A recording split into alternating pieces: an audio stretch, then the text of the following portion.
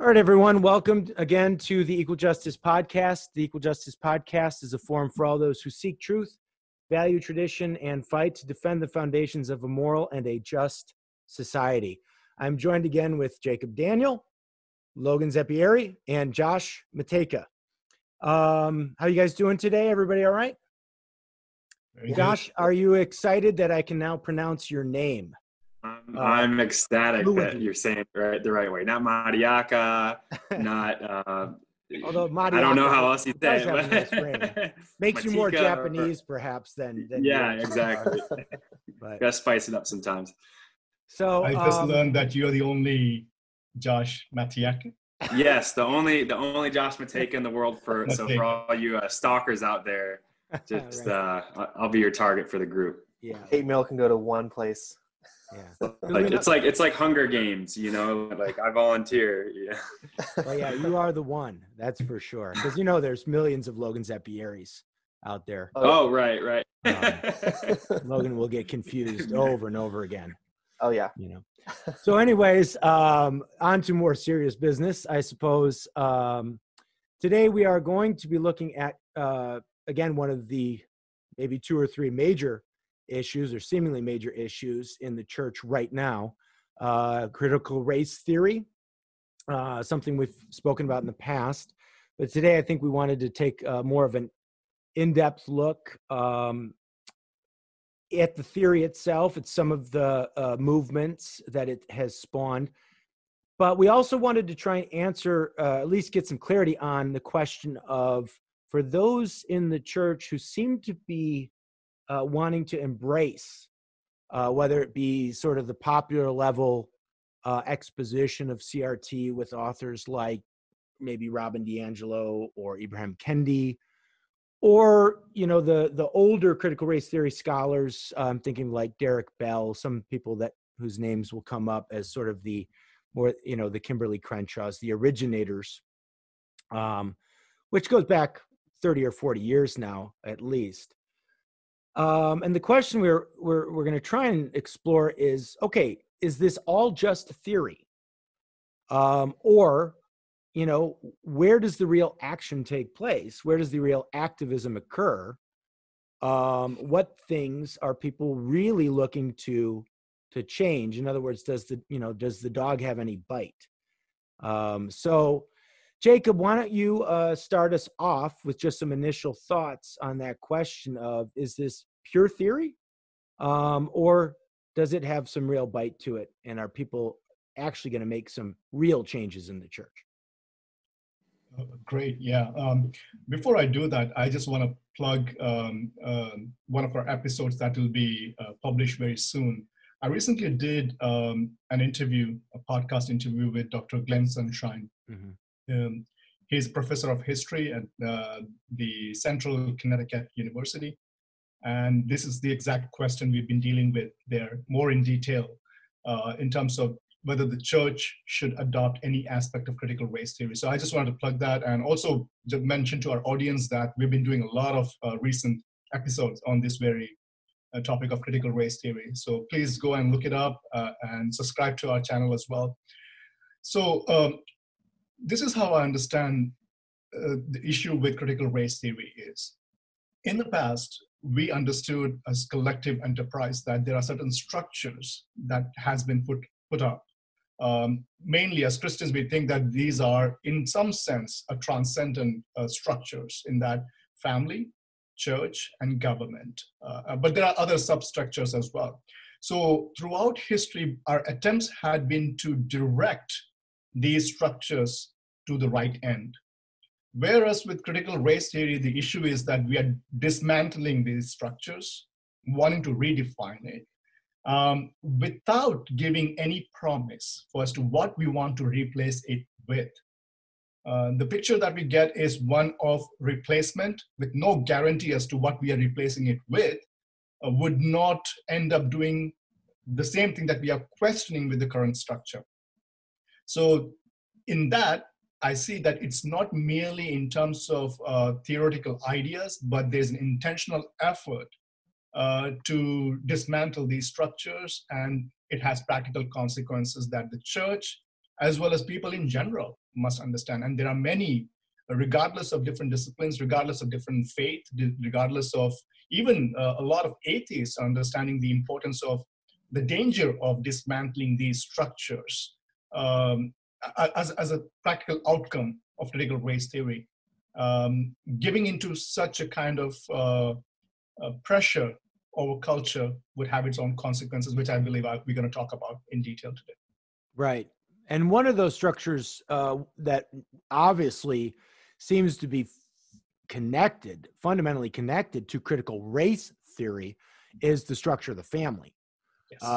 We saw that was on, for example, part of the Black Lives Matter mission statement for a long time until they took it down. I don't know if it's been put back up there, but that was obviously an area of contention for at least some Christians. Do you know what the motivation for that was, for taking it down off the BLM website? Because I heard about that recently as well, that they removed it. I mean, I'd only be speculating, but just that it was unpopular and hurting their cause or something. Although I think that they, what it says, what it looks like to me is you take it down because you're losing popularity, but that doesn't mean you still aren't pushing for it. Right. My understanding is that one of the motivations that could be there is the kind of, so what was happening with the way CRT was being adopted within the church without questioning much, or without understanding its origins, without understanding the effects that it would have on our culture. People were giving into it emotionally. But eventually, as they realized these set of values and principles were questioning the very fundamental value of Christian faith at the end, the very structure of a nuclear family. The idea of nuclear family is God's idea. The first family was a nuclear family. But the Black Lives Matter was very intentional, I believe, in attacking the very structure of nuclear family, in that because the whole idea rests on a collective enterprise, as I said, a collective lived experiences of people where you identify with groups, not stand as individuals. So, yeah.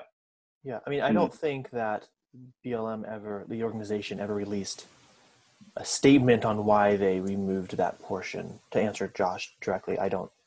So I think all of it's going to have to be speculation. And I think once you get into more of the scholarship and of CRT, I think, again, speculating that they sort of overplayed their hand and kind of saying we should also fight against the judicial family. I think that's underlying the entire debate, is one of the aspects that they do want to see, sort of how they would probably put it is like moved beyond. I think that's actually how BLM put it, but something about transcending these certain traditional norms, such as the traditional family. So I think they kind of overplay their hand in a cultural level and say, we should retract that, even though I do think that is very much within line of their philosophical project. Right. I think there's a level. I think they were losing their base as well within the Christian camp. It's a political movement. And that did have an impact in terms of their decision. I think so. Just like the way we are seeing with big techs today. Right. They took some decisions, and now there's a backlash. Backlash from Europe. It's a good analogy. Yeah. Well, and that is typical. And that is telling, I think, of. And it should be a warning to Christians to what kind of organizations and institutions we're willing to endorse or sidle up to, because it tells me that it's really a pragmatism at play, isn't it? This is not a truth-seeking endeavor, as we've talked about before. It's a social engineering endeavor. Right, regardless of which, again, places it into that sort of postmodern existentialist, I think, camp, where, truth is not something that we discover. We're not really even interested in transcendent persons or principles anymore. We're really just interested in how we can affect the social and material conditions in which we live, right, in the hopes of changing ourselves. And that, one of the things that I've been thinking is a lot of people want to explore, critical race theory as an analytical tool. The same way maybe people wanted to explore classical Marxism as an analytical tool to give us some insight into the human condition. And I think there's two terms sometimes that are getting conflated. Maybe it would be best if we just make some distinctions. Compatibility versus similarity. So I've heard a lot of people say that, CRT is fundamentally incompatible with Christianity. I think we'd all agree on that. The problem is, I think there are things in CRT, as there were things in Marxism, that are similar to Christianity. In fact, many after Marx called Marx the failed Christianity, the failed replacement, right, of religion. And, we hear a lot of scholars, secular scholars, atheists. We've mentioned John McWhorter's name several times here. Not John MacArthur, people. John McWhorter, please look him up. Glenn Lowry, Shelby Steele, et cetera.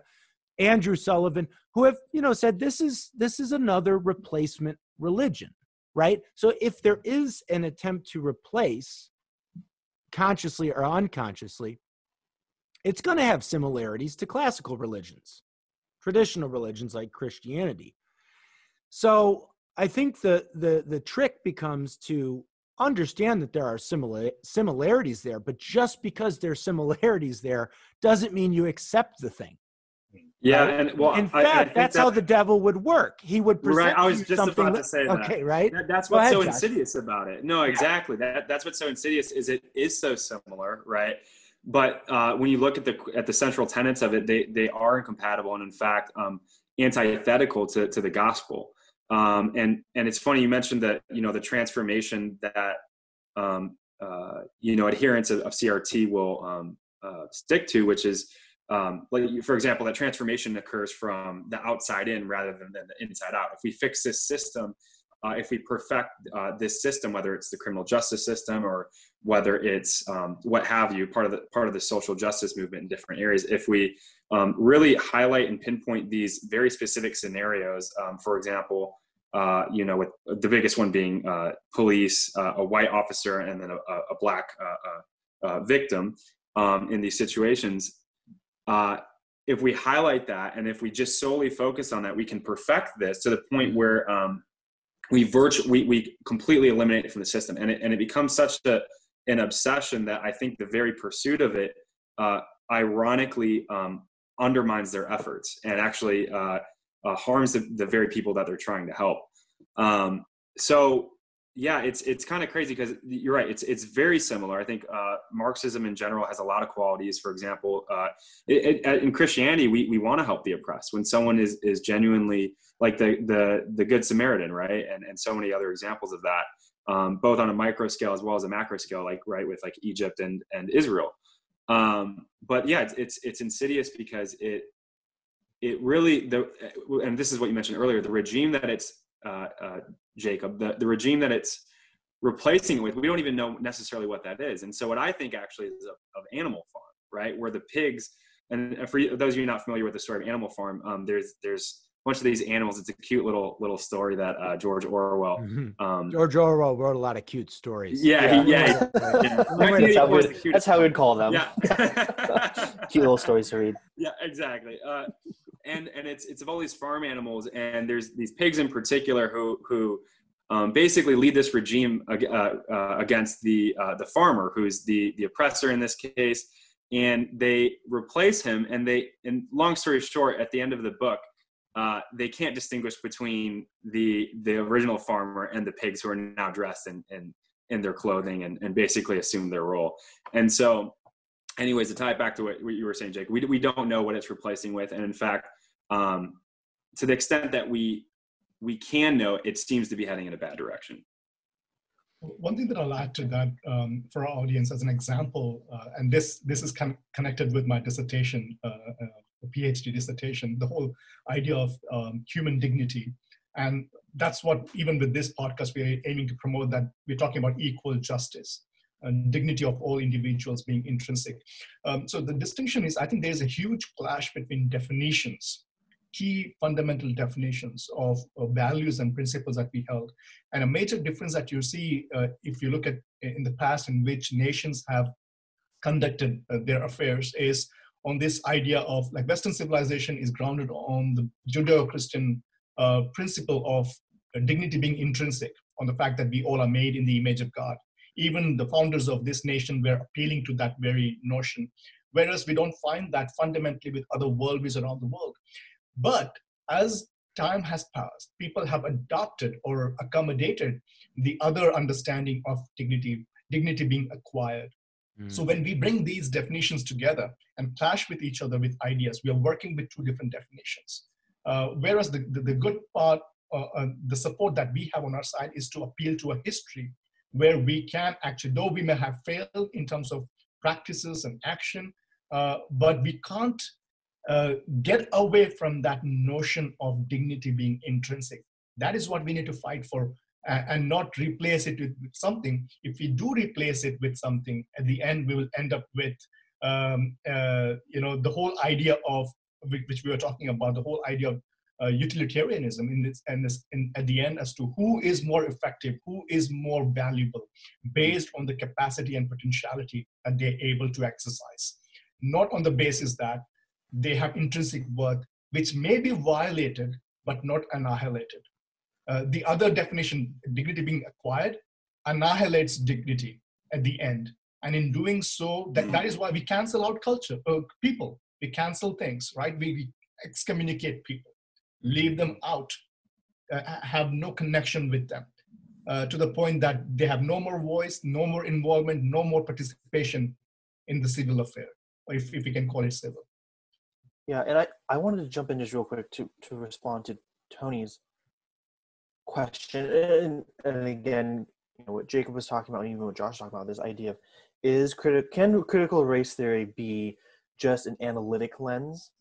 And when you begin, I think, addressing the actual scholars, I'm going to do two quotes real quick, so I hope it's not too much time. But when you read these scholars, they don't view themselves as doing merely analytical work, and they'll actually deny that the kind of analytical work that most of the Christian scholars, when they adopt this, are saying, they will flatly reject. So this was in response to, I think we'll probably end up doing an episode or a couple of them on Nathan, Cartagena, I guess? Cartagena's paper. Cartagena's paper. You should be able to know paper. Spanish with an Italian last name. That's pretty much the same. There's a lot. I know. I'm just going to refer to my Italian heritage, I guess. Minority. I don't know. So but Nathan's paper. Dr. Nathan Cartagena, who's an assistant professor at Wheaton College. This is the paper we're talking about. It was his paper. I was reading through it. He quotes quite a few different individuals, tries to make the case. It's an analytic lens. We need to know what they're talking about. So I decided to buy the book that he referred to extensively. Here it is. Neil Shenvi also recommended it a long time ago. I didn't buy it when he recommended it, so I apologize for that. But right in the beginning, he quotes the foreword. So this is by Cornell West, right in the beginning. He ends his foreword by saying this. He says, in short, critical race theory is an intellectual movement that is both particular to our postmodern and conservative times and part of a long tradition of human resistance and liberation. On the one hand, the movement highlights a creative and tension-ridden fusion of theoretical self-reflection, formal innovation, radical politics, existential evaluation, reconstructive experimentation, and vocal anguish.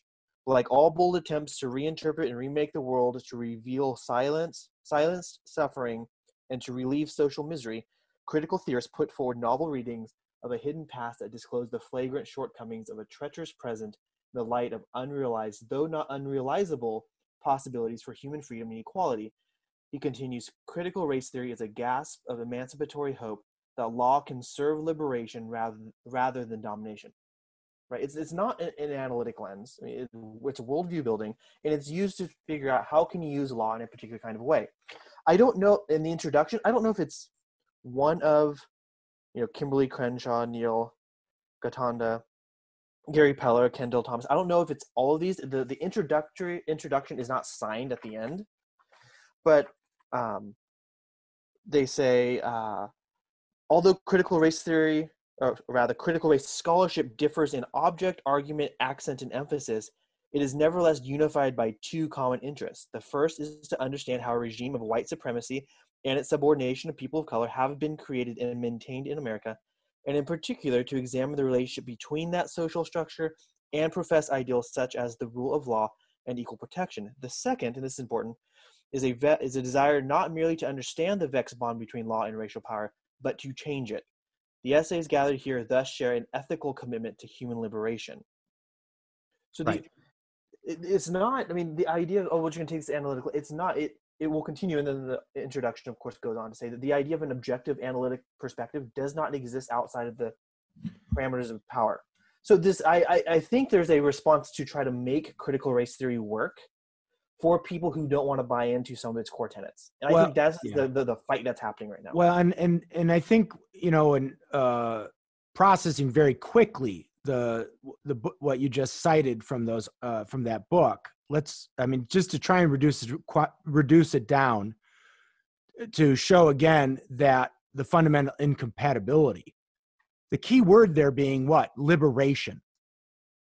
Right? Well, this is an alternative means to ultimate liberation for the human person. Well, if you're a Christian, you already have an answer to how that occurs, right? Yeah. It's a transcendent answer. It's the person and work of Christ. This is a immanentizing of soteriology.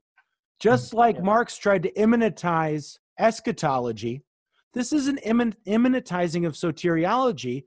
And what it reminds me of, Logan, is in Thomas Sowell's book, where Conflict of Visions, when he lays out the constrained man versus the unconstrained man. And of course, he's playing off of several generations of prior philosophical thought on whether or not we are constrained by a human nature or essence, or whether or not we are unconstrained and we can literally remake or recreate ourselves.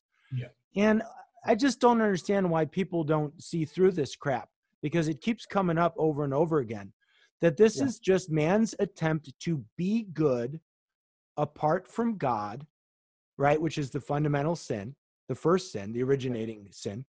And also man's attempt to be God over his own kingdom that he creates.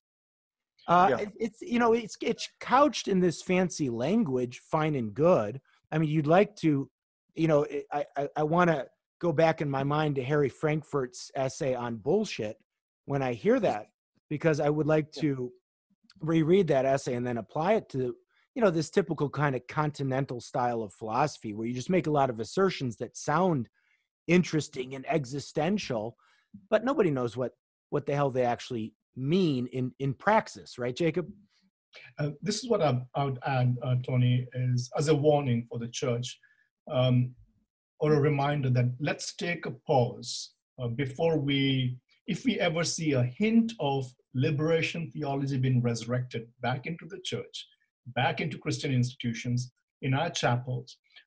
If there's a hint, I think there is a need for Christians to take a pause and see where it is coming from and what is motivating, especially at this time, because we are seeing a lot of Christian institutions bringing in people intentionally to push this ideology.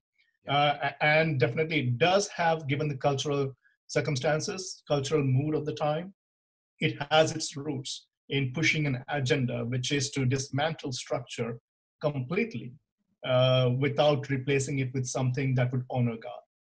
And that's a point, speaking of the impulse to tear down and totally redo, but not really say what you're going to replace, the thing you've just deconstructed, what's going to come in its place. Alistair McIntyre wrote a book, 1968 book called Marxism and Christianity, when he was still a Marxist. This was before his conversion to Roman Catholicism in 81, after he wrote After Virtue. But he makes this point. He says, both Christianity and Marxism are very good at analyzing the problem of human nature, human society and culture, right? The feeling of alienation, the need to be liberated, all that good stuff. But both fall short on the actual promise of heaven and what it's going to be like once we get there. Now, in Christianity, we do have the book of Revelation and other passages that give us a glimpse of that. But McIntyre was applying it to Marxism as well. It's kind of like, oh, we got to tear all this down because it's infected with this cancerous disease. Okay, well, once you excise the cancer, then what? We'll wait till we get there. Then we'll tell you, because we really don't know, right? Well, this is where I was reading. I talked to you about this, Tony, a few days ago, but today before we jumped on, I was reading through On the Genealogy of Morality by Friedrich Nietzsche. Mm-hmm. And yeah, that's a good point. What's interesting, and I brought this up to you before, is I'm wondering if, it's sometimes it's hard to figure out how much of Nietzsche is just sort of just speculating, how much of it's a theory he's putting down as some sort of systematic understanding of how the world works. It's how it's written and how it's sectioned out sometimes can be hard to distinguish. But it's interesting once he starts trying to explain what he calls the slave morality. We have the slave revolt against the good and the bad by introducing these moral terms. He's going to peg it on to the Jewish religious custom that's then going to be inherited through Christ's act. I'm not going to, that we could have a debate about that later. But it was interesting, though, is he says that one of the fundamental aspects of the slave morality is it doesn't have a positive morality. It's all negative. It begins with finding something other. The world outside of it is bad, and you have to find something in yourself that's good, at which you're revolting against. And so you then promote values that allow you to exist. Things like he talks about humility, or things about meekness. Having a very easy kind of life becomes the raised up, and then everything that's supporting the outside system, that is evil, just inherently evil, because that's antithetical to whatever they are. And so I'm wondering if the CRT stuff, even Marx, seems to be falling in a lot to this slave morality critique that Nietzsche's thrown out there, saying because he talks about this, the birth of slave morality is going to begin is once they find an outside force in the world that's just evil, inherently evil. And then this internalized resentment to morality is what develops. Maybe they just don't have a positive view, because inherent into their moral structure is just a negative view of the world. I think Nietzsche calls it like a perpetual skepticism of the external human condition. Well, right. And Josh, I mean, I don't know. What do you think? Is there resentment? Does one have a sense that this is a movement based on resentment? I mean, I would say so. Seems like it. I mean, I'm just thinking of specific examples. Like when you say that, I'm thinking of specific examples of, I mean, it's because it's not solely just that there needs to be I guess retribution, right? So, or reparations is the current term really going around, in terms of monetary reparations, in terms of, apologizing for your, white guilt or ancestral guilt. That I think that's part of it. But yeah, I think a lot of the motivation that's driving the movement is born out of resentment. And I think you see that through some of the different actions, like in BLM, for example, and in different proponents, people who adhere to CRT. So yeah, it's pretty prevalent. So Jacob, how do we cut through that okay, and I'll let you get that thought out, but I do want to throw this out there. How do we get to real racism then? Because I know we're doing a lot of net critique of CRT, but let's just get this out there too. This is our podcast called Equal Justice. So we also want to say, like, okay, what are we doing to promote, to then be the alternative, something like critical race theory, in promoting actual justice for people who truly have been marginalized in the culture, Yeah. First of all, those who are Christians and listening to us would recognize this episode in the book of Daniel, where Nebuchadnezzar is given a vision of a colossal man made of different metals. And God is reminding him that these kingdoms have ending. They will end. New kingdom will come. And at the end, we see a rock that comes from untouched by man, hits the kingdom, and everlasting kingdom is established. But next thing that we see is King Nebuchadnezzar builds a colossal man completely made of gold. And that's the human tendency, where God says that these kingdoms are not going to last. The head was made of gold, not the whole body, when God gave the vision. But here is Nebuchadnezzar saying that I want to build a kingdom that's going to last forever. A man completely made of gold. And I think that's what we do with human kingdoms. And that's what, no matter what we try to replace it with, if we are doing it with a mindset where we question the structure without just dismantling the structure fully that has a transcendent truth, and not directing it, which it should be directed to the right end. If we do that, we are basically standing against God and saying, as you said, Tony, that we want to be like God. Our kingdom is going to last forever. And I think that's foolishness. At the end of the day, we know that that's not our hope. So that's what I just want to add to that. In terms of what we can do, this is what I would add to it. And this is what I would love to see, is that, first of all, we need to recognize that when it comes to individuals and groups, we wouldn't be able to completely dismantle or remove or discard distinctions between people and groups. We need to respect that. We need to respect the fact that God is the one who is the author of cultures. God is the author of each of us. And in terms of, he's honored in the diversity that is there among people. And we need to recognize that. Now, having said that, when diversity, when it is not glued by something together, right, as people, especially in the national context, for American context, the idea of melting pot, the idea of everyone coming together and this melting and becoming Americans, I think we need to rethink that analogy. And this is what I want to propose. If you've ever been to an Indian restaurant, go, if not, go there, an authentic Indian restaurant, and order for something called thali. Thali is basically a big plate with small sections, small bowls on it with different varieties of dishes. Now I'm getting hungry. We can't go to any restaurants, though. Not in California, at least. Nothing necessarily mixes, but they're all in this one plate. And I'm not saying that we shouldn't mix. We should sharpen each other and make each other better, share our cultural values, share our differences and everything that we have collectively in our groups or individually developed. We should do that, but there has to be this one thing that glues us together. And my understanding is that we can do that by promoting the right ideas.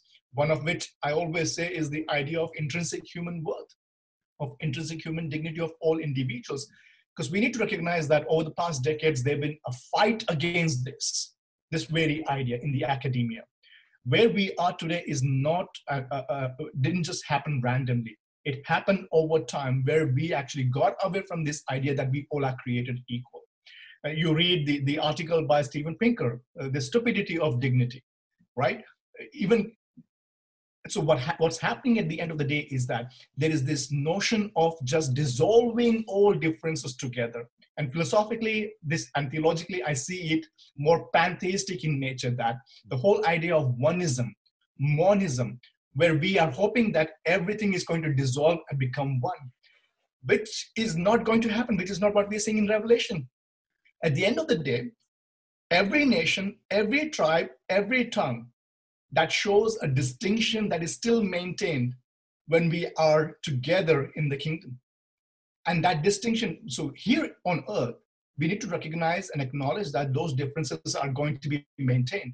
And we need to be working towards promoting the good that is there in all groups or among all individuals, and how we can do that while keeping that big plate together, right? Mm-hmm. You may not be able to dissolve everyone and mix everyone together. That's not going to, multiculturalism in one sense has failed for this reason, that there was no one glue. And in my opinion, the gospel ideas, the ideas like intrinsic dignity of individuals, the ideas like the foundations of love, or love as the foundation of our engagement with each other, that we all are fallen.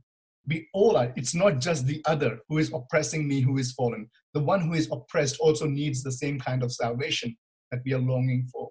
These are some of the ideas we need to be pushing in our culture, in academia, in church, in other places. And I think when we do that, we will initiate a process. Now, this is one thing we need to recognize. The culture in which we are right now, as you mentioned already, we have adopted this idea somehow, consciously or unconsciously, that end justifies the means. And that's a dangerous idea. we need to recognize as Christians, particularly, that the process is as important as the end, right? We have to have that good balance of promoting goodness, truth, and beauty, even in our process, if we are hoping for goodness, truth, and beauty at the end. And if that's not happening, then we are basically distancing ourselves from promoting human flourishing at the end of the day. Now, Jacob, wouldn't the average social justice warrior, to put it that way, wouldn't they say, but look, we are celebrating diversity, right? We're the ones who are pointing out all of these types of people who have been unloved over the years. Homosexuals, lesbians, racial minorities. They've been unloved. And, let's use the more substantive word than marginalized. They've been unloved. We're the ones pointing out that these people need to be loved better, right? Loved more correctly. So, so there does seem to be like something about pointing out that celebrating diversity, right? That's the thing. As what you're saying, though, but that at the end of the day, what we don't know is what would unify that diversity.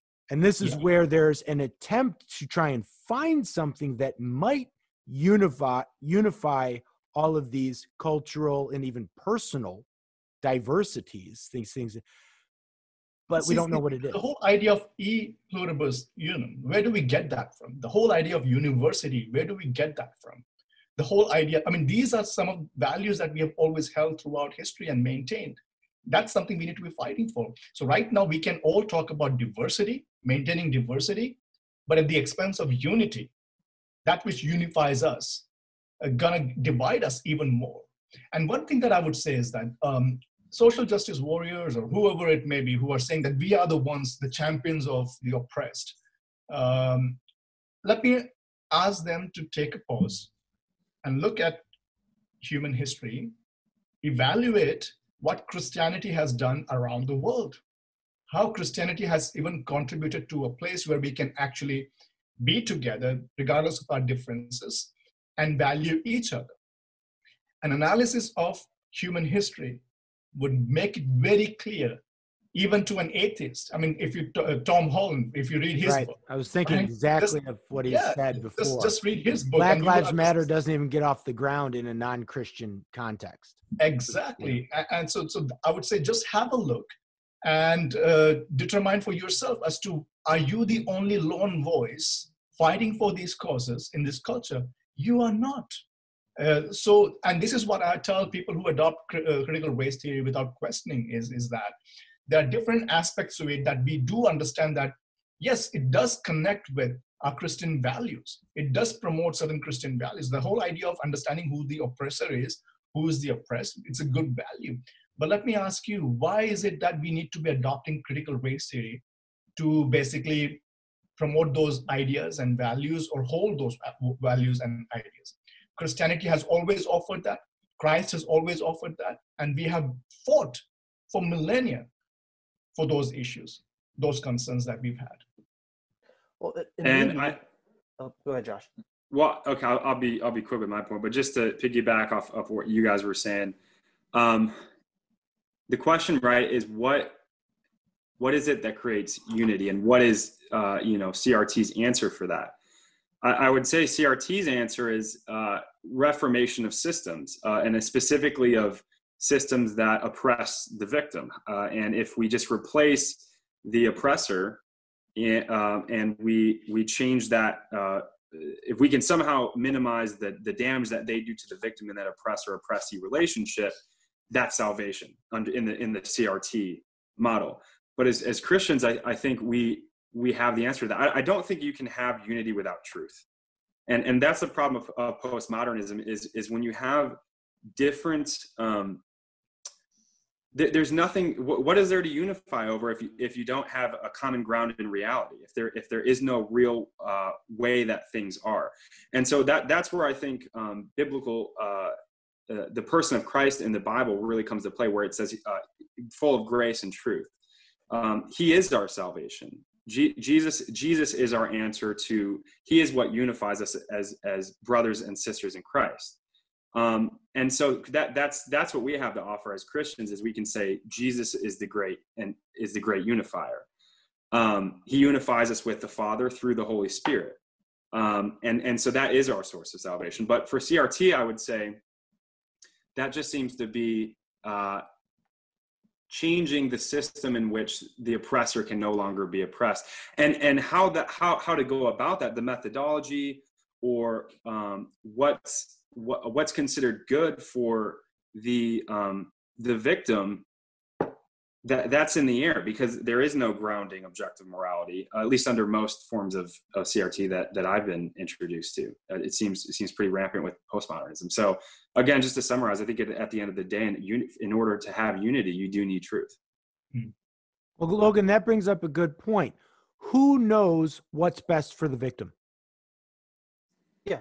That's another question, right? Who knows? Who's the one to say, I know what's best for the oppressed group? Here it is. Yeah, well, when you're looking at for a lone voice, I think their ready-made answer is going to be something like, the victim knows what's best for the victim. And this is where you get this bizarre sort of ethnic Gnosticism, as I think Bodhi Bakum would call it.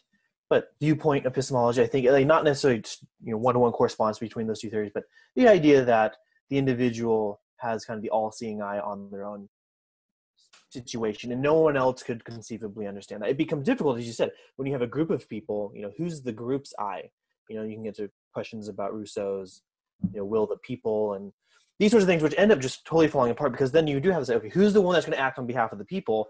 Right. And then you just once you open that up, I am now the voice of the people. That has never ever ended well.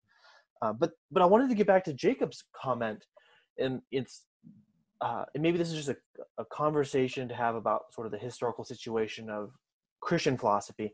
But I think a lot of people would argue that the reason why they adopt critical race theory, or because they think critical race theory is valuable, is because they don't think within the Christian maybe recent tradition. Obviously in the historical tradition, it's been a big case, but questions about justice and social views on how people should interact.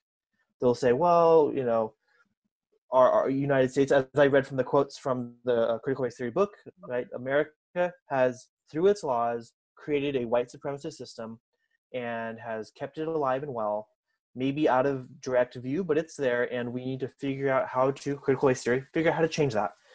And questions about how does Christianity do this, questions about Christian social value, how to do this, has not been, I think, at the forefront of Christian, at least philosophical analysis at the popular level. For I think the recent, and this might just because my background in analytic Christian philosophy, the recent fight was over, the work in Plantinga and stuff like that, where they're trying to get off are there like rational Christian, like rational religious beliefs? Is that even like a possibility to have a conversation about?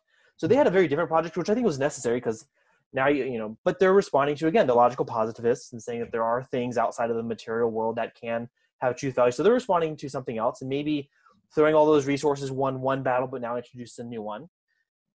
But I think that would be, to answer Jacob's question, I think that's the shift they think is valuable. Now I think the question, though, is, okay, but practically it's super destructive. And that's why I wanted to ask Tony, do we want to begin going over your 6 things now? Do we want to use that at a different time? I do want to do that. And let me address something you just said about Plantinga's work, and where, Plantinga in the 70s, 80s, and 90s is trying to answer challenges from scientism, logical positivism, and later on Dawkins. And, we talked about this yesterday, Logan, this idea of Francis Schaeffer's, right? Where the church and theology especially is always lagging behind the philosophy of the day. The philosophy of the day, we think right now, is critical race theory, although when you listen to certain scholars, black scholars, like McWhorter and Lowry, a lot of this stuff has been sort of evaluated and found wanting like 30 years ago. But now, I mean, in one of McWhorter's part of his analysis is the only reason you're sort of seeing this second sort of generation of critical race theory is because of social media and a handful of popular level authors and professors who just sort of trying to update what was done in the 80s. But a lot of this stuff has been adjudicated and found wanting 40 years ago. But for the church, it's brand new. And like, oh my goodness, this is, we got to react to this. And it's like, it's already been reacted to. It's already been sort of, left behind. But for us, it's like a big new thing. The same way we still have maybe people trying to respond to the logical positivists, although I think that they have been now fairly thoroughly responded to. But yeah. Let me ask this question then, Tony, because this is the kind of question I've been going back with a few friends on social media. It's also been questions I've been going, over the phone or even in person. What is it about the church now? This might be speculative. This might be direct human experience for each one of us. What is it about the church now that makes them wanting to jump on CRT versus when it was coming out and was the right new thing on the block? And, I'm reading through Hayek's The Social Mirage, the Mirage of Social Justice, sorry. And this is, again, 30, 40, 50 years ago, that they're like, there's just nothing here. Well, why? What do we like? We're using words. We have no idea what they mean. He even says like the idea of social in front of justice, like the idea of social institution, social structure has no referent. What are you talking about? There's nothing there. Right. So it's like, it was like obliterated by some of these top academics. It didn't really take hold in the church. Now it's like, if you're not on board with critical race theory, then what are you doing? Well, I think McWhorter is, of course, in part right that people just know about it now. Back in the 80s, he's saying, these things would get published in certain kinds of magazines that a handful of people would read, and it was just hashed out amongst the Illuminati in the academy. Now it's like, we're talking, like us four are talking about it, right? So, and Phil Vischer and everybody else who we mentioned in the past, who's just really, Phil Vischer. It looks, I'm sorry, Phil Vischer. He's made so many good things for the church. But it's just, partly it's just that, right? It's just took about 40 years and now we have the technology so that people can talk about it. I think the other thing though, and McWhorter also brings this up in his interview with Jason Riley from, I believe, December 16. Pressure, political pressure, social pressure. Yeah. If you don't, somebody's going to not like you, and they're going to call you names. Mm-hmm. So, or even we're the church. We're going further beyond that. I mean, or you might lose you can't. Yeah, you might lose your job. You can get kicked off a plane. Also, cancel culture is going pretty far now. Okay, so leading up into the 6 points, and this I do want to make something. I was reading again Erich Fromm's book, who was the father of modern sociology. I mean, there's no critical race theory if you don't have guys like Erich Fromm. If Erich Fromm never existed, or Max Weber, or guys like this, even though I don't know that half of the people who want to embrace critical race theory ever, know of who Erich Fromm and Max Weber and Herbert Marcuse and these guys were. But Josh is right. I mean, you have a lot of people who want to embrace this who are in the secular academy. Okay. Their jobs are on the line if they go against the grain. Okay. Now with the old school modernist, you might have been considered weird by the biologist, the evolutionary biologist. You might have be considered strange by the atheist philosopher if you were a Christian theologian, philosopher, whatever, at the secular 20 years ago. But now you're considered an outcast, wicked. Now, like Joe Logan, you made the point. Now there's the moral normativity comes in, right? You're not just weird or strange because you believe in these metaphysical realities like God and angels and demons and human souls. Now, if you hold to that traditional Christian worldview, you're evil, you're wicked. It's time to get rid of you. right? So I think a lot of guys and gals just say, who have felt accepted in the academy, because they're probably very smart and that's where they find their social comfort, are willing to ditch their prior ecclesial commitments, to put it lightly. Yeah. The ecclesial commitments become less important because they have gained acceptance in the academy. Now that's an old narrative. We can go back to, the sermons of the early 20th century about the culture despisers, why Billy Graham said, I don't want to go to university, I just want to go preach the gospel, and other guys like that, and how evangelicals have been trying to find that balancing point. But you got a theory out there now that's really going to put your ecclesial commitments, your commitments to God's church, on the line, and your own position in the academy. And I think that's where it's just difficult for people. They don't have necessarily, to put it lightly, the guts to do that. Yeah. Well, and I think what makes it so, I don't know, and interesting. What's problematic is, and I'm sorry, I'll go off in here. This is similar to having sort of then an elite class. You get sort of a classism in the church, right?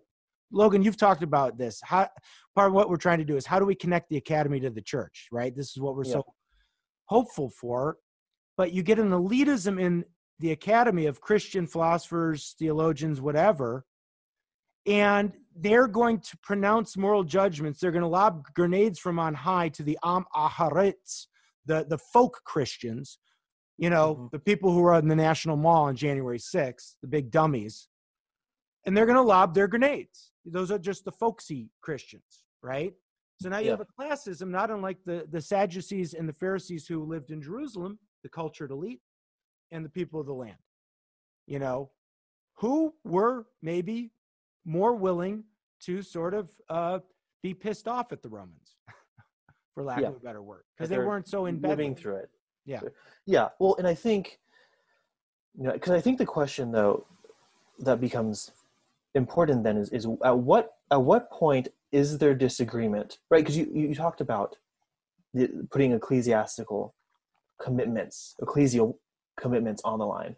The question then is, okay, what has CRT done, or what does CRT provide that fundamentally clashes with ecclesial commitments? Like, if it's just a methodological lens, right? And this is why I read the quotes directly from Cornel West and from the introduction from the sort of conglomerate of editors, is that it seems to be worldview building. It provides an alternative understanding of how law works. I mean, the Old Testament has a very direct and clear understanding of how law is to function.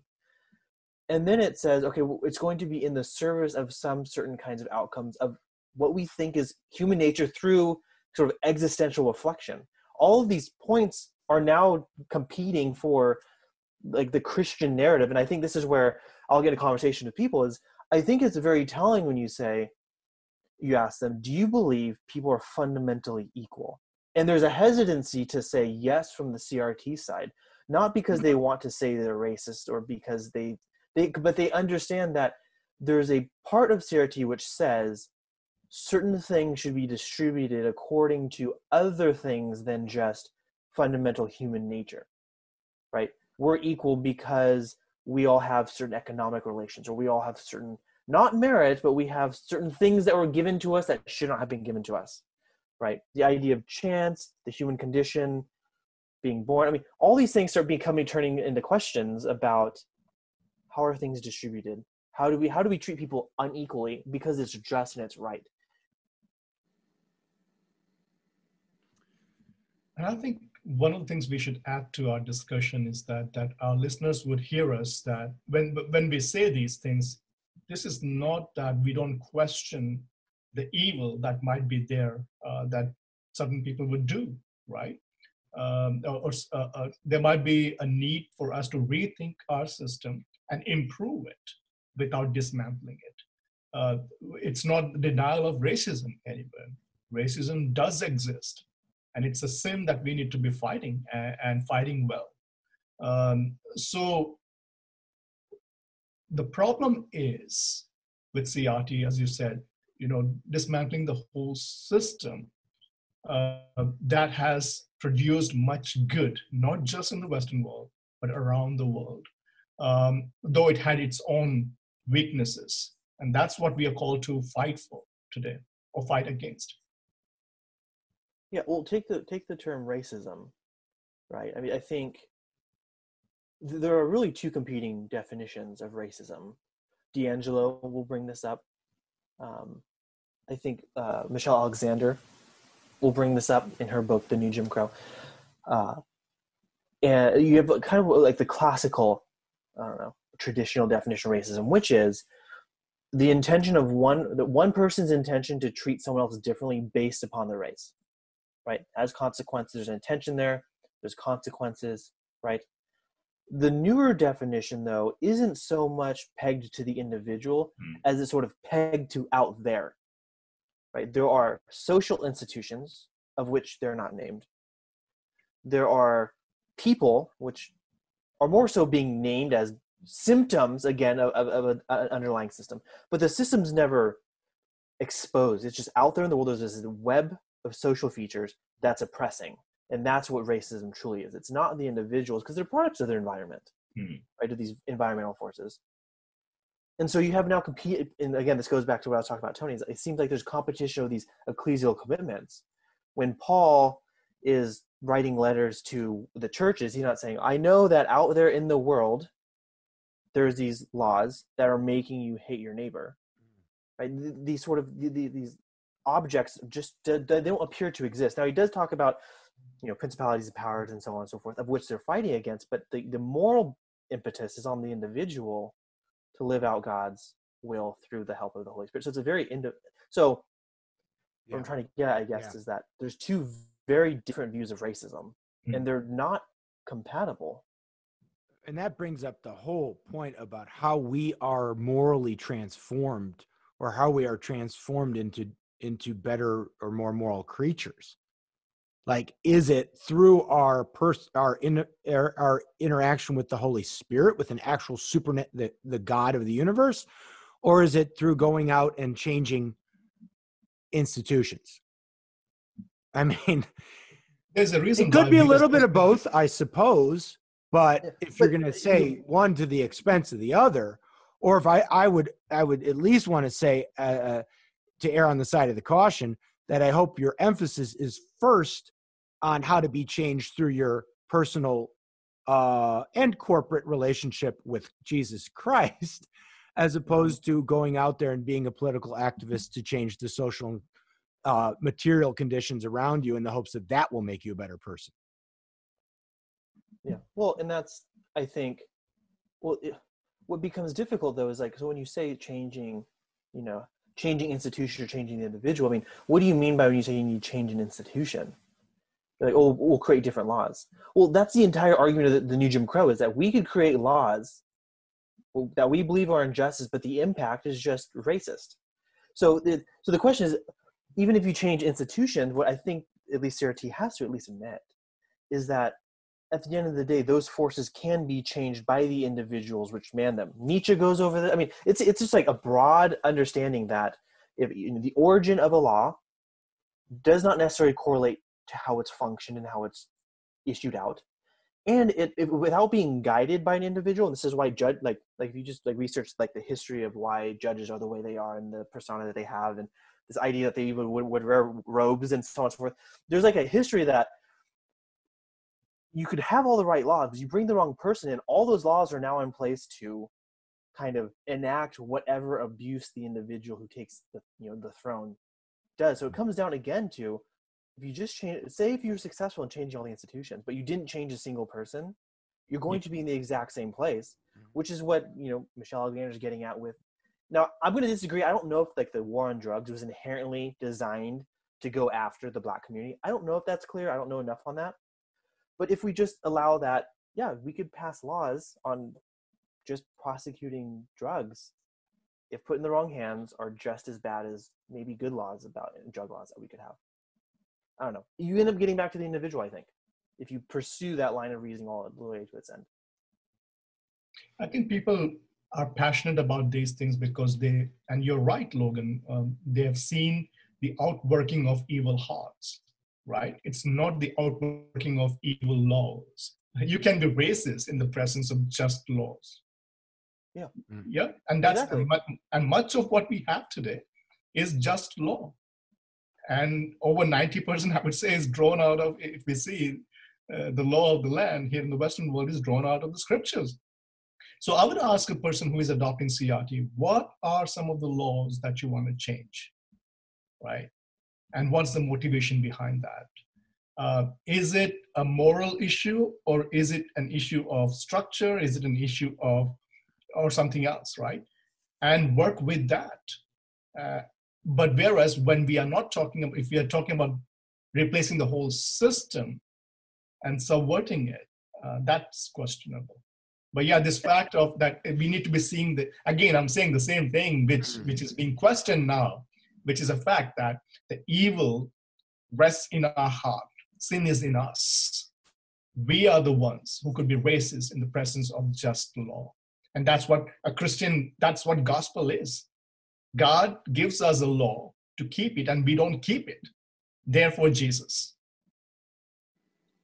Well, and Black scholars are the ones that we continue to mention, and Jason Riley's another one that we haven't mentioned as much.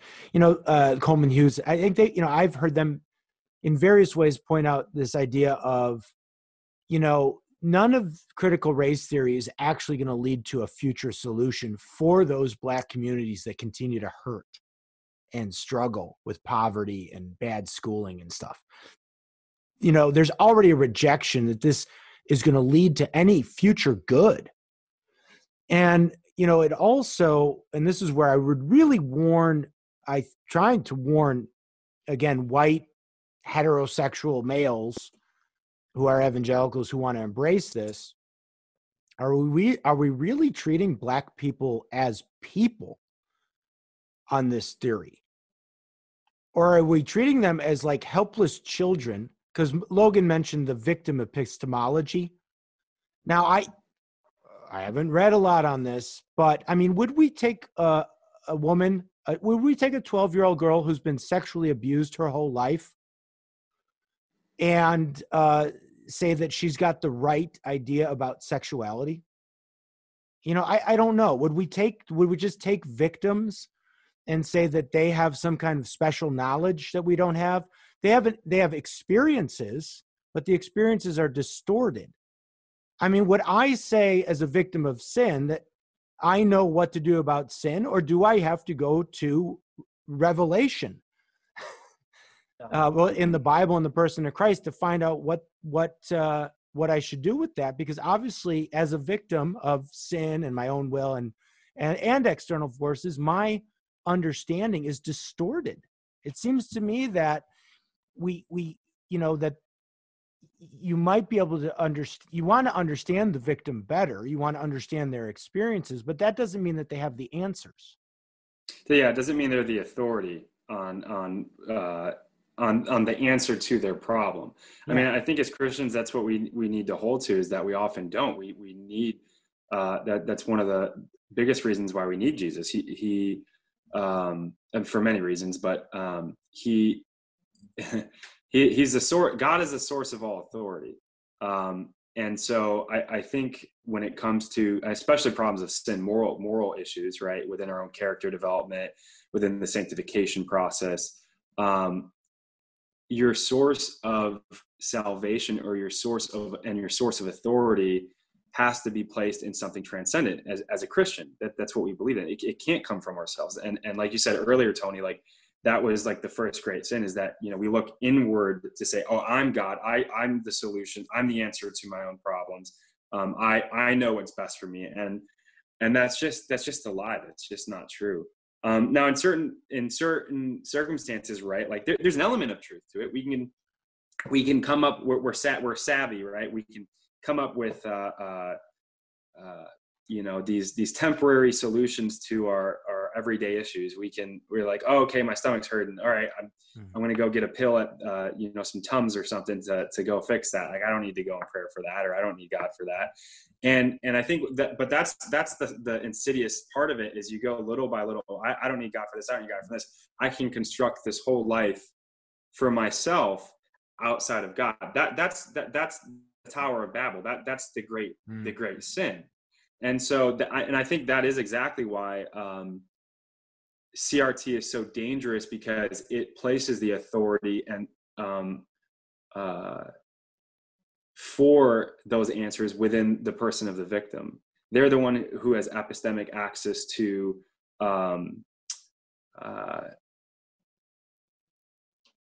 what it's even like to what the problem even is, what it's even like to be in that condition, let alone the solution, like reparations or what have you. Oh, and I'll give you a perfect example of this.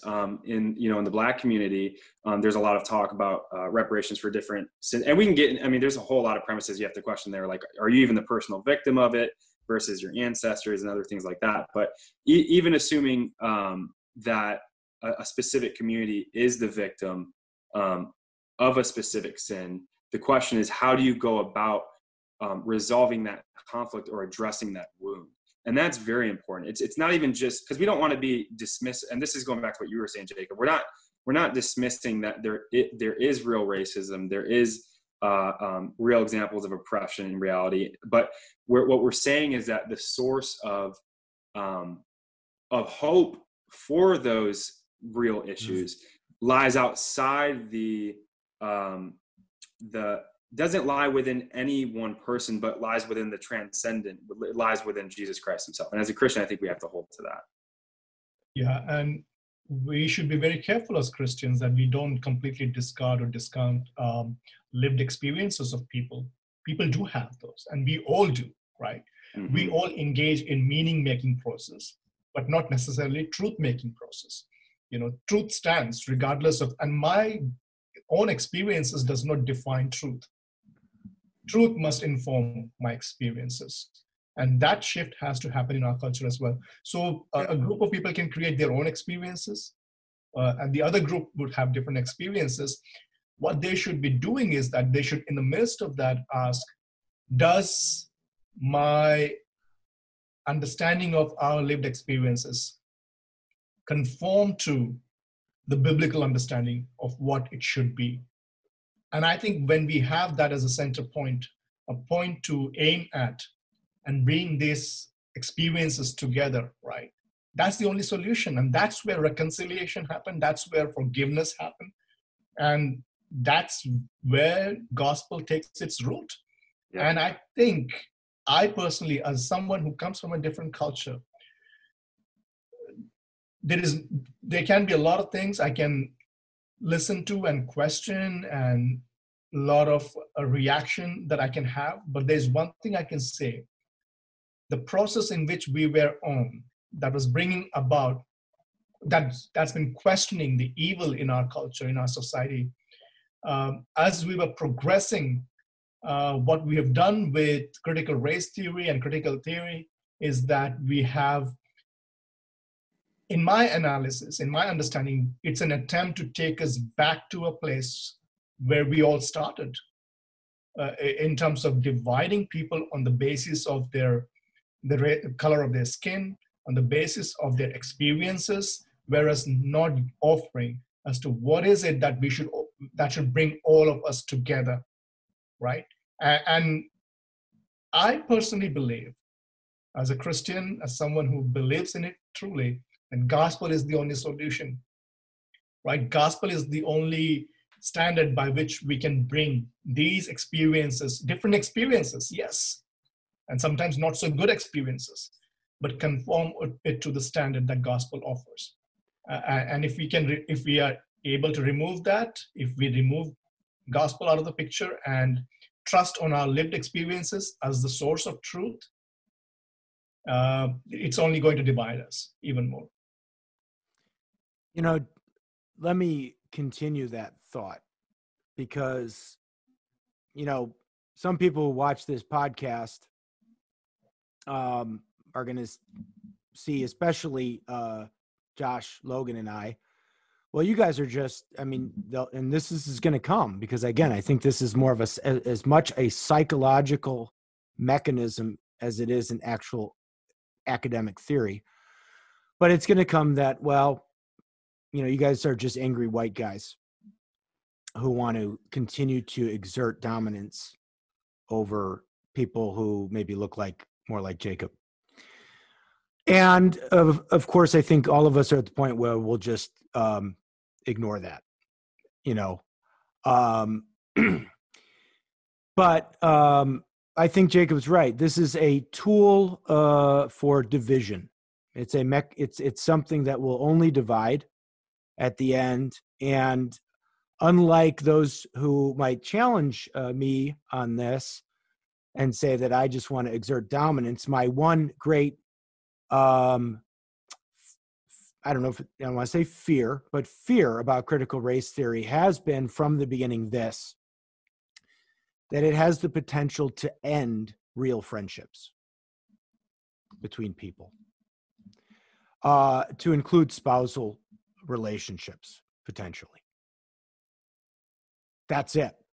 That's ultimately, when I get down to the bottom of it, it really, really bothers me that people who otherwise are good friends, close friends, potentially even a man and a woman who just happen to be different races, if you want to use the term races, but one's black, one's white, one's Mexican, one's white, whatever, that their relationship will end because of this.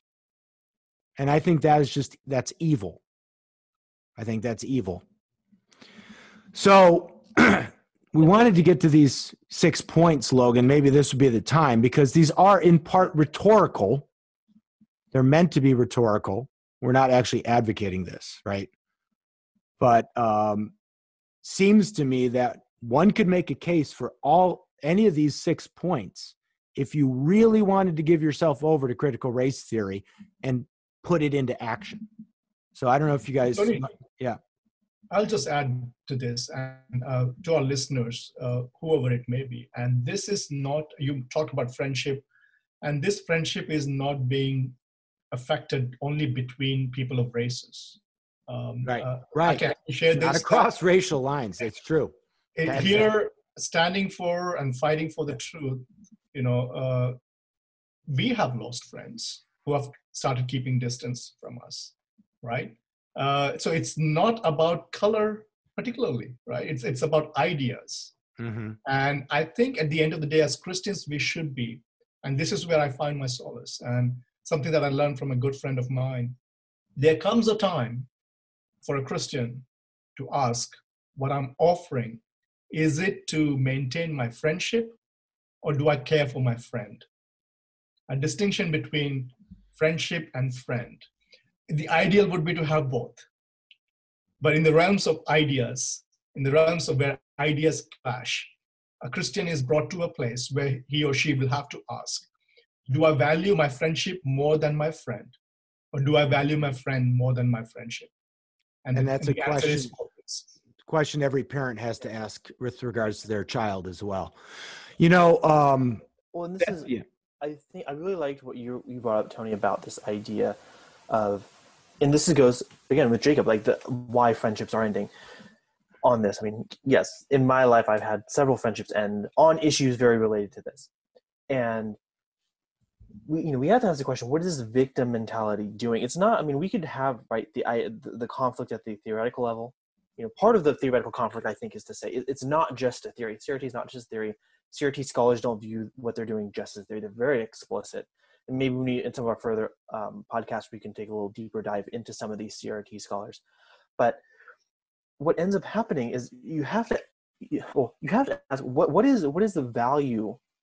This is more of a Nietzsche way of saying, what is the value of the morals of victimhood? Now, the reason why I'm referring to Nietzsche on this is so that at least the audience knows this. I'm not just reading Christian scholars who support a view. Nietzsche is not a friend of Christianity by any stretch of the imagination. He's very anti-Christian and from the ground up. But he has an insight where he says, okay, but we need to be able to at least look at certain moral values and ask, but what do they do for the person? right? And when you look at things like victim mentality, right?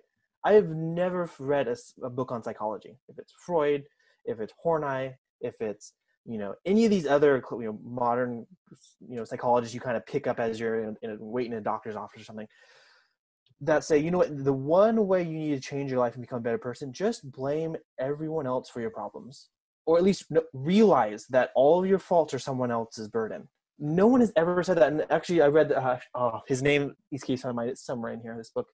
There's like Extreme Responsibility or something. It was by a Navy SEAL. I don't remember. Oh, I know what the book you're talking about. Extreme Ownership or something like that. Yeah, something like Extreme Ownership. Yeah.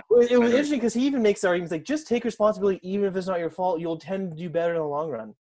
But what's interesting is because he's looking at what does it do for an individual in their like human growth or whatever, like, like as a person, being able to take on responsibility and accountability and so on and so forth. And it becomes more of a like friendship infuriating kind of thing where I have to ask questions. Like I had a debate with a friend about affirmative action.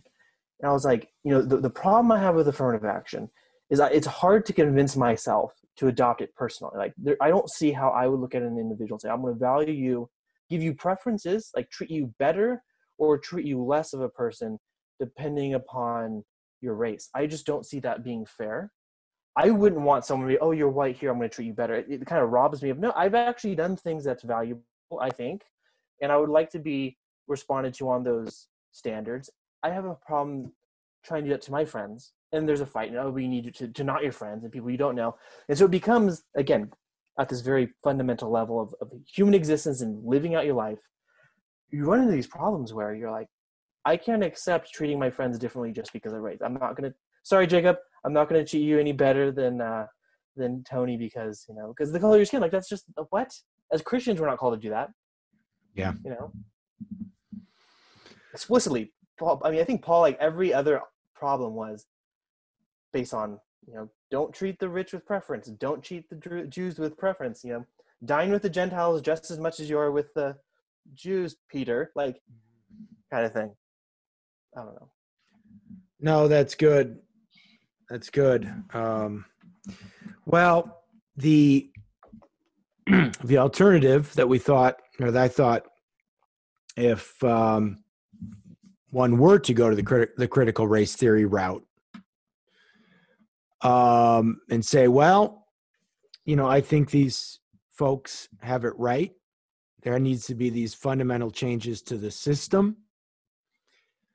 The question is, and I'm sort of speaking to maybe the white heterosexual male evangelical Christian who finds himself in the privileged position, because he is, and really wants to put into practice anti-racism, to use maybe Kendi's term, because he wants to see the real societal change that's being called for in the streets. Okay, so like what would we expect that person to actually do if you were going to say, and let this, as Francis of Assisi once said, and let it begin with me, right? Let the revolution begin with me. So I'm a white heterosexual male evangelical Christian. Let the critical race theory revolution begin with me. And I think you could make a case that these are 6 things that somebody should do if they are that person who wants to advocate for critical race theory. The first one is, if you are a white heterosexual Christian, qualify that these are not the things that we are suggesting. No, we don't actually. Natural. That's right. I thought I said that. We don't actually believe these unless we were fully committed to the theory, I think. And then we did say something like, and let this theory begin with me. Let me be the one to first put it into practice. Right. We don't want anyone to cut this section and then post it saying that this is what we are advocating. Right. So not These to are the natural again, but of CRT. Exactly. So let's. I'm just again. So we're just speculating, right? What would it be like if somebody really took this stuff seriously? And the first thing I came up with, guys, was if you are a white heterosexual male, evangelical Christian, and you're in a position of leadership, you are a university president or a seminary president, CEO of a business, pick the institution you're over. You should, because it's possible, if not likely, that the only reason you are that president of that university or company is because you're a white heterosexual male. So if you want critical theory to begin with you need to quit your job immediately. And you need to find the next in the chain of command there in whatever institute. You need to find the next person of color and implement them in as to take over your position. You need to find the next brown or black body and make them the new president, or, at least get everybody else on board to make them the new president or of the institution that you run. And then you need to go find some other job. What if someone would question, based on D'Angelo's recommendation, that they are keeping their privileged position in these institutions because they are bringing about policies and action supporting CRT from their privileged position? Can they do that? Well, that is D'Angelo's defense, and most of these people's defense. Well, I'm going to use my privilege for good. But for good, yeah. They're using the Ring of Sauron. We'll do it right this time. How can they do that when they don't have the knowledge that they are not the race that they are not part of? How can they bring about any change? Well, they're hoping to change. This is D'Angelo again, just to be clear. I don't, we can talk. I don't know the other scholars. I'm not entirely sure their nuance. D'Angelo is going to say, well, she's helping white people specifically. She's not so much interested in trying to reform the black community or brown community or any other community, except she says, I want to use my white privilege to help other white people see that they're privileged and should not live like that. And here's one way, it's circular, and here's one way you can empower somebody: give them your job. Mm-hmm. I mean, that's what D'Angelo, honestly, that's here's the old do as I say, don't do as I do. I mean, we heard that in the military all the time, right? Yeah. Do as I say, don't do as I do, because I'm not actually, I'm exempt. I'm just exempting myself. Yeah. That's just crap. So.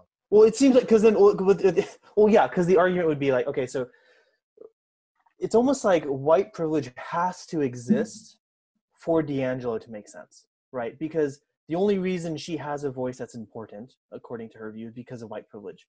What if she gave up white privilege for some privilege to someone else, and she wouldn't have the authority to speak on the issues to help other white people? So it's this weird, like, whatever you do, it's not going to work out unless you just kind of ad hoc justify it. Oh, I'm bringing it up to help. Somewhere, I'm speculative. I don't know the woman, but somewhere in her thinking, she realized she just got herself into a trap and she needed a cop out. She realized I need a way out of this. And could it be that this is a motivation for? Could it be that this is a motivation for people in education institution, and even in churches, to basically push this idea through because they want to keep their jobs? And they're arguing that I want to keep my job, I want to keep my position, but see, I'm making changes. We give people in some ways too much credit, don't we? Like, they're pure moral agents. Come on. People are people. They're trying to just keep their jobs at the end of the day. Yeah. Also, but here's also what I guess one legitimate response I would think maybe is that, and this is just something I found, I found when I was studying through philosophy in undergrad and graduate level, it was always like these one-liners in a book I was reading the theory. I'm like, wow, that was like a really insightful piece. And it was Aristotle. He was like critiquing other moral theories. And he was just like, just look at the guy living that life and say, do I want to live like that? And if your answer is no, then his moral theory is probably not going to be helpful. Like, he just is very grounded in human experience. I thought that was super insightful. I think what has happened to like the ethics departments. I was talking to Moreland about this. He laughed it off. It's not like off as far as not important. He just laughed like, yeah, that's probably closer to the truth than most are recognizing. I think ethics has turned into less about that. Like, let's find a moral theory that helps people, and instead let's find a moral theory that lets me do what I want, and feel like justified in doing it. Yep. Because we're no longer testing moral theories like we used to. It was like, wow, you're telling, and this might go back to maybe this is why we're so experience oriented now. Is if you don't have experience, you have nothing to say. Is because we'll say things like, oh, here's how you help someone who's dealing with depression. But then you ask, okay, but has it actually helped anybody? Yeah. Right? They're like, well, I don't know. Have you actualized it? Have you helped anyone? You could actualize Robin DiAngelo's theory if you're a university president and you actually give your position over to the next person of color beneath you. Because now they're the president. They get the benefits of being the president. The president you could actually help someone according to your theory, yeah. The president's decision-making power. There you go. Biden let Kamala Harris reverse the position. There you go, Joe Biden. Well, that's coming anyways. Biden shouldn't be impeached. He should just resign. That's coming anyway. That might happen. So don't wish for that one. That one might actually happen. He's going out anyways. Make it most politically aligned. Here's a second way that the white heterosexual male who embraces critical race theory could actualize the theory. Start your own personal project of reparations. Make programmatically, don't wait for the government to give reparations. You go and start giving reparations to Black people. You can do the research until the point where you are I would say at a point of financial instability yourself. That might be especially since the financial stability that you have is due to your privilege and not because you earned it. Yeah, that's across the board. That's the game. And we are not saying that you start a trust or a non-profit where you get tax exemption. That's not what we're talking about, right? Collect donations to then donate other people's money. Donate your own. You're the one who's contributed to the problem, so you have to contribute to the solution. I think they would get on board with that, right? Yeah. At least that line of well, I forgot, they had like a day where on Venmo, they Venmoed like 50, like they said like Venmo $50 to your Black friend.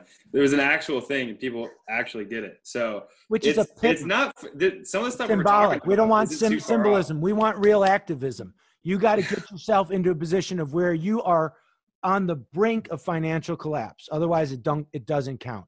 And what I'm trying to highlight here, guys, and I think we all agree, let's go this route. What you will see is the end of grace.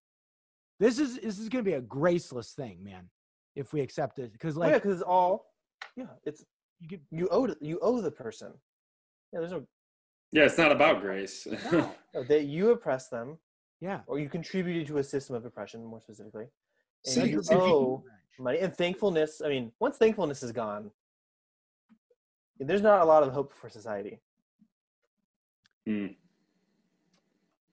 The third one's even tougher, and it is the thing that scares me because I've seen. Keep upping it, Tony. Well, because I've seen people writing about this, not in the scholarly way, but at the popular level, that people who are in biracial marriages should end their marriages. I've seen articles on this because the white person in the marriage, be it the woman, the wife or the husband, are implicitly in a dynamic of oppressor oppressed. Yeah. Why not end the marriage then? Why be in that position? You should get divorced.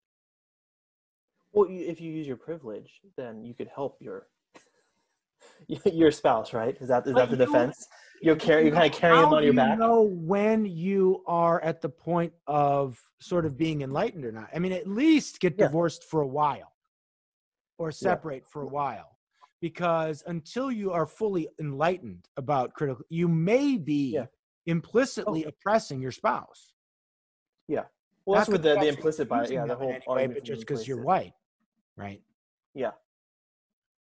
Yeah. Well, and I think this is a good part to have that conversation where you have, and I know that the CRT defense is the only scholarly defense. We never said that. I mean, sure. Well, yeah. I mean, I'm reading through these books. There's not a lot of here's what you need to do. They're very clear. I mean, Michelle Alexander, I don't know how to solve this problem. I'm just going to elucidate the problem. Yeah, DiAngelo does the same thing. All the a lot of these critical theorists, here's the problem. They don't really point to a solution. But I think what you have to ask though is, okay, but if you're saying certain things, what is the natural consequence? When you say society's divided up into two segments, the oppressed or the oppressor, here's where all the oppressed are, here's where all the oppressors at. Why does it not apply to marriage? Like what, I mean, I think maybe that's the pushback you give CRT scholars is, okay, what in your theory would say, we actually don't say get a divorce? Well, okay, where in your theory would it say that? Right? And it might be, kind of prove you an innocent situation, but you have to look at the practical implications when you say all of society is this and that. Why does families not exist in all of society?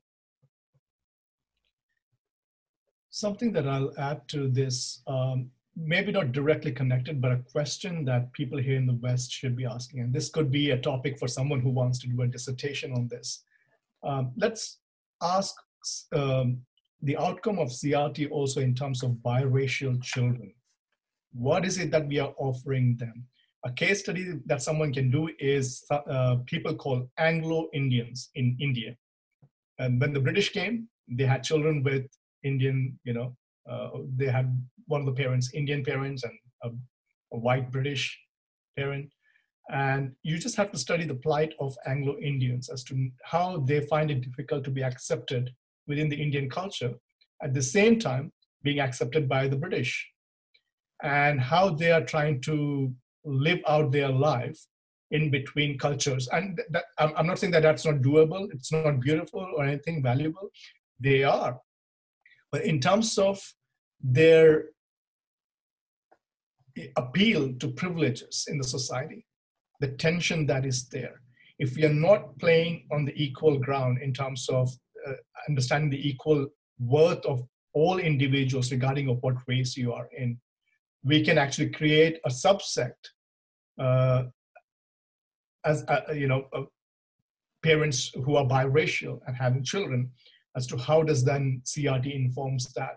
We should be asking that very question as well, which I don't think anyone is. Anyone is asking that question as to what kind of outcome CRT would have for a child who is left with no choice, right, for future. Mm-hmm. Yeah, it almost seems like the natural outcome of that under CRT would be to adore and idolize one parent and to resent and the other. I mean, this whoever the oppressor is and whoever the victim is, This is happening though, Josh. I think this is actually happening.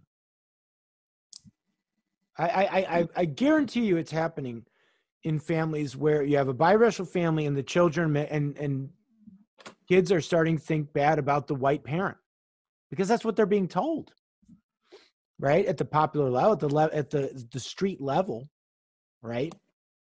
The street level, that's what's happening.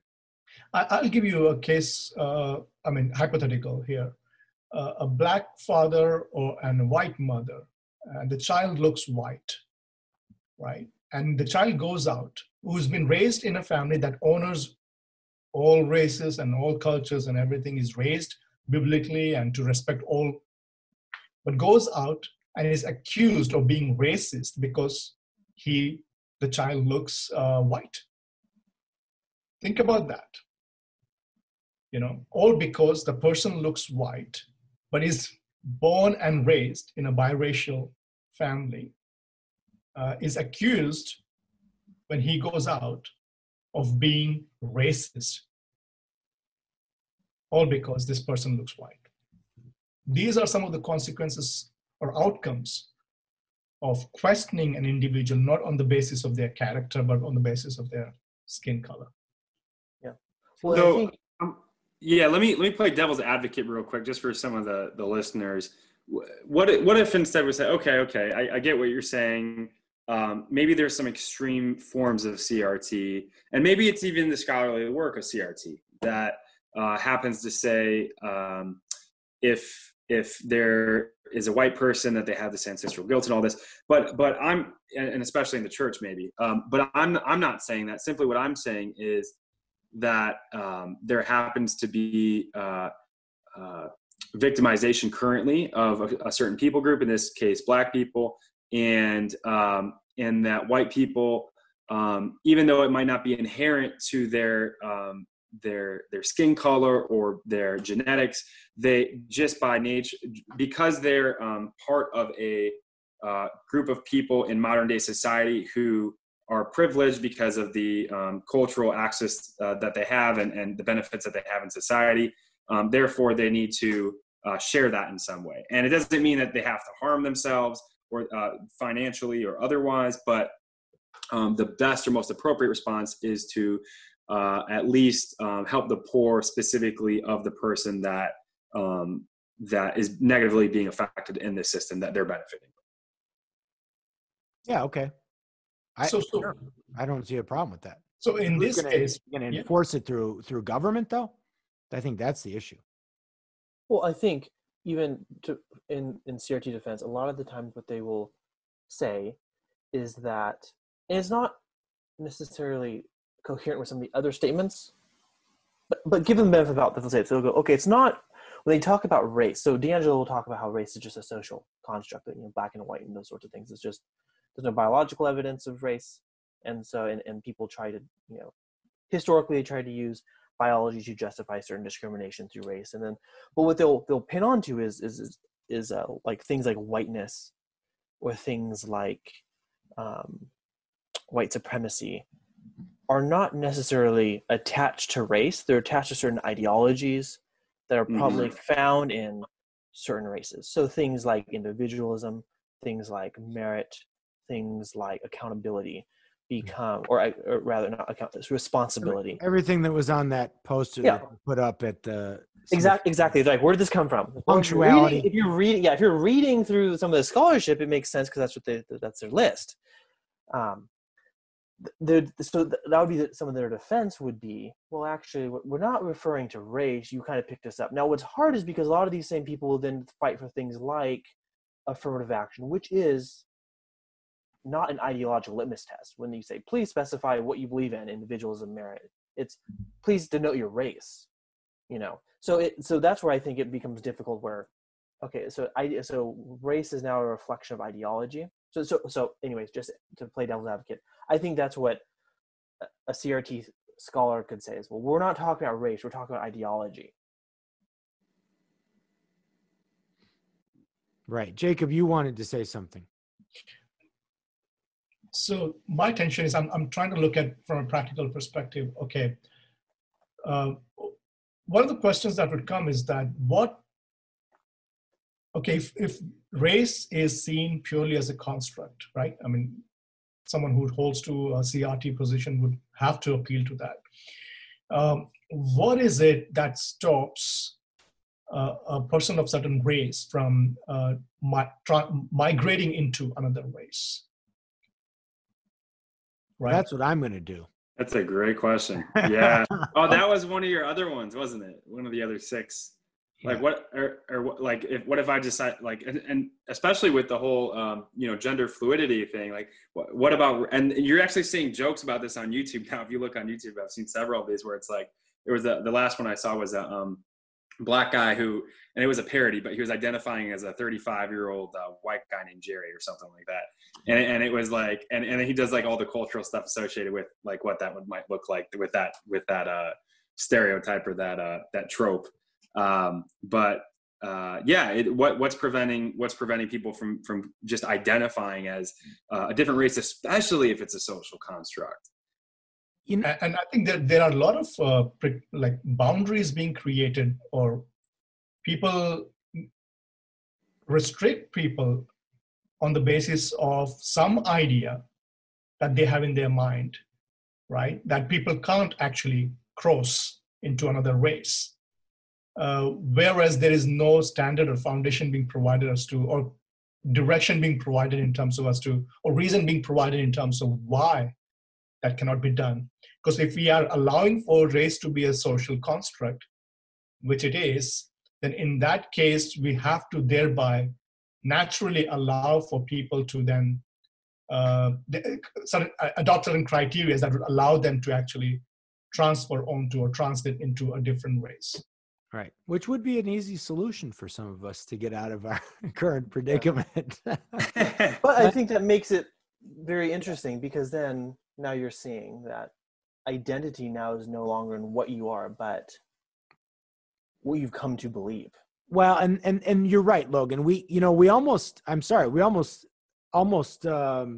unconsciously, subconsciously, not unconsciously, subconsciously. We'll have to knock you out first, Tony. Slipped into talking about race in the traditional way. See, this is why it's also such a tricky object to get a hold of, because again, we have to remember, and this is more, I'm going to skip to this 6th point, and then maybe we'll wrap it up, or the 5th point here of, again, the critical race theorist is saying it's not white people, it's whiteness, right? It's the abstract object known as whiteness that bears certain properties. Believing a nuclear family is a God-ordained structure. Everything, self-sufficiency, as Willie James Jennings said, self-sufficiency is a property of whiteness. You got to go against that. I think on that poster that they put up in the Smithsonian, punctuality was an aspect of whiteness. Well, because we know what it's like in Southern Europe. The darker you get, the less on time you are. But so it is. Tony, yeah. Can I add this? So Sure. here where the tension is, right? Some would claim that as a person of color, a brown person, I'm participating in that whiteness, right? Right. I can do this one way. It's one directional. I can participate in whiteness, whereas you, as a white person, can't participate in my brownness. You mean I can't? Oh, you know what? I That's can't actually be late for my I never thought about appointments. that. An asymmetrical kind of. Yeah, that's really interesting. Right. So my tension is there, and also when we're talking about this whole idea of, race being construct, and race has cultural products.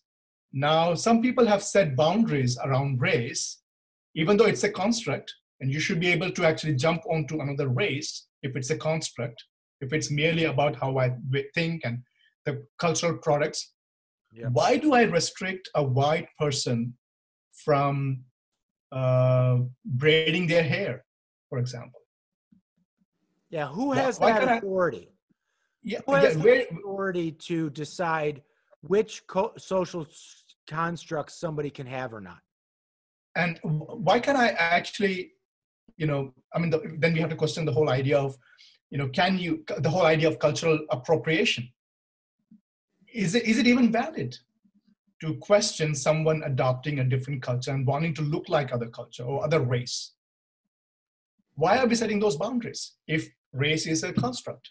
Yeah, it doesn't seem like you can logically hold to both race being a social construct and to appropriation of racial identity. That seems like a direct contradiction.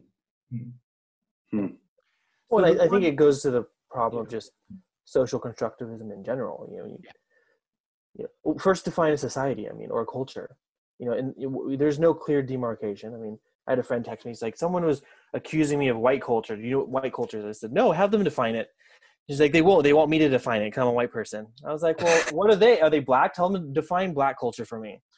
It's like, no one knows what any of these are. Is black culture the same for people living in South Africa, for the United States, Canada, Mexico? Okay, so is it American black culture? Is it, that's like Louisiana South? You have different cultures. You can't arbitrarily this is it. Because I don't know if it was in the Cartagena essay where it said something about ethnicity cannot be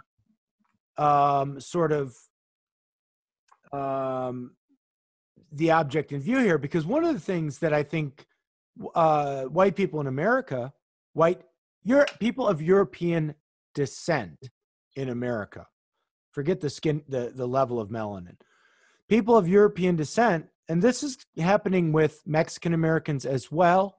And we know the tragedy that this happened with Black Americans. We know that. That's what slavery did. It took people not just away from their families, but it displaced them from their home of origins and their ethnic cultures, right? Yes. And how the way that happened for white Europeans coming to America is just over time, you lose your traditions. You lose your traditions. I'm half Italian. My mother's 100% Italian. What do I do that is uniquely Italian in my life? I put up a nativity set at Christmas. That's an Italian tradition. That's about it. It's getting, that's about it. Yeah. You got some pretty strong facial expressions. I don't know if that counts. You got to get the hands going too. Well, is that you have opinions that are pretty strong? That's sort of I don't even know if that's. I think I look more Italian than you. We can edit that out. Especially now that everybody eats pizza, right? So it's like it's not like I'm the only one who eats pizza. It's only the Italians in Chicago and New York that eat pizza. Everybody eats pizza. They eat pizza in Japan. So it's like, I asked this question to Amos Young when he was speaking at Talbot a few years back. White cultures has no content in America. There's no content to it. Nobody's Irish anymore. Nobody's Italian or German anymore, even if you like a bratwurst. You don't do anything anymore that is unique to the culture that you descended from. You just don't. And that's happening to my Mexican friends too. Only the ones who maybe their parents came from Mexico still do certain things that are traditional to maybe even their region. But you get to the third generation, they're not doing the things that are typical of the people in Jalisco or Michoacan. They're just doing this, so, that's an inch that we could do another thing on that. But anyways, that was a little bit of a tangent or a digression. No, but I think I think it points to two aspects of culture that most people just ignore when they talk about cultural appropriation, when you try to cross-identify and stuff like that, is displacement in over time. Yeah, like my family, go back, was from Italy. You go to the Bronx. There's the Piri Bakery. I talked to him, found out my family's back in Rome, but I have this Rome culture. Yeah. No, there's no possible way. Even if I wanted it, I will on YouTube watch some things that Rome, ancient Roman Italians did in their homes. I mean, it's still not going to be the same because I'm just copying something I saw. I never actually lived with those people, had those sort of opinions, let alone accusing someone else. Well, one of the things that then going back to whiteness as this sort of reified abstract object that bears certain properties that even Jacob could exemplify those properties. Jacob could exemplify whiteness by holding to certain views of the family or being on time for his appointments or whatever it may be, or being self-sufficient, whatever it may be. In Willie James Jennings' book, which I referenced last time, After Whiteness, I mean, he describes it as white masculinist self-sufficiency. And to get theological for a second, now I'm pretty sure that Dr. Jennings holds to some kind of correlation theory or a correlation method of theology, which we have spoken about before. But, one final point that we might say to the church specifically is, look, if whiteness has really sort of like a cancer embedded itself in our theology for the last 400 years, then we really need to stop evangelistic ministry to other cultures.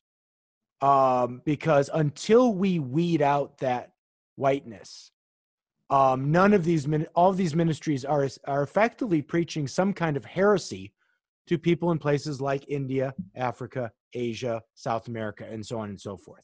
This must stop. This is no better than if you were preaching Arianism or tritheism or some other ancient heresy. So that means your good old, like I use Through the Bible, J. Vernon McGee.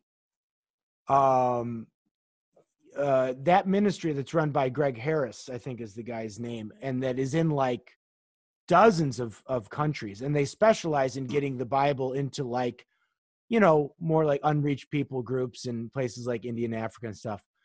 They need to be shut down by somebody Somebody needs to stop them And I because think they're preaching whiteness. And I think early church did a mistake, isn't it? I mean, Paul did go to the west. Yeah, he was asked to go to the west, whereas other disciples did go to the east. Just and they did a mistake, I believe, in doing that. Then we have to question the very early church and the disciples who went around the world preaching the gospel. Yeah. It brings up, I think, the question, like you're saying, Jacob, like, are there fundamental truths that no matter where you're from or what time you're in or what culture you might be practicing, it's wrong. Aztecs shouldn't be sacrificing people in the same way the Canaanites shouldn't have been. It doesn't matter that you're on different continents or in different times. Yeah. You find human value.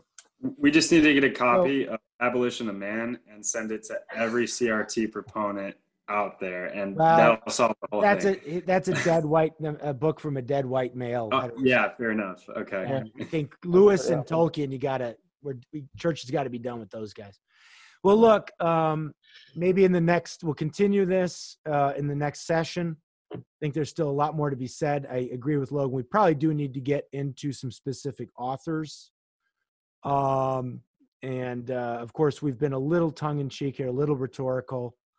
But we did that intentionally, I think, to try and draw out some of the less than, some of the idea that this really is not an empirically based theory. This is just, in a sense, it's a lot of assertions at the end of the day without much to back it up evidentially. So on that note, then, we'll see you next time, and God bless.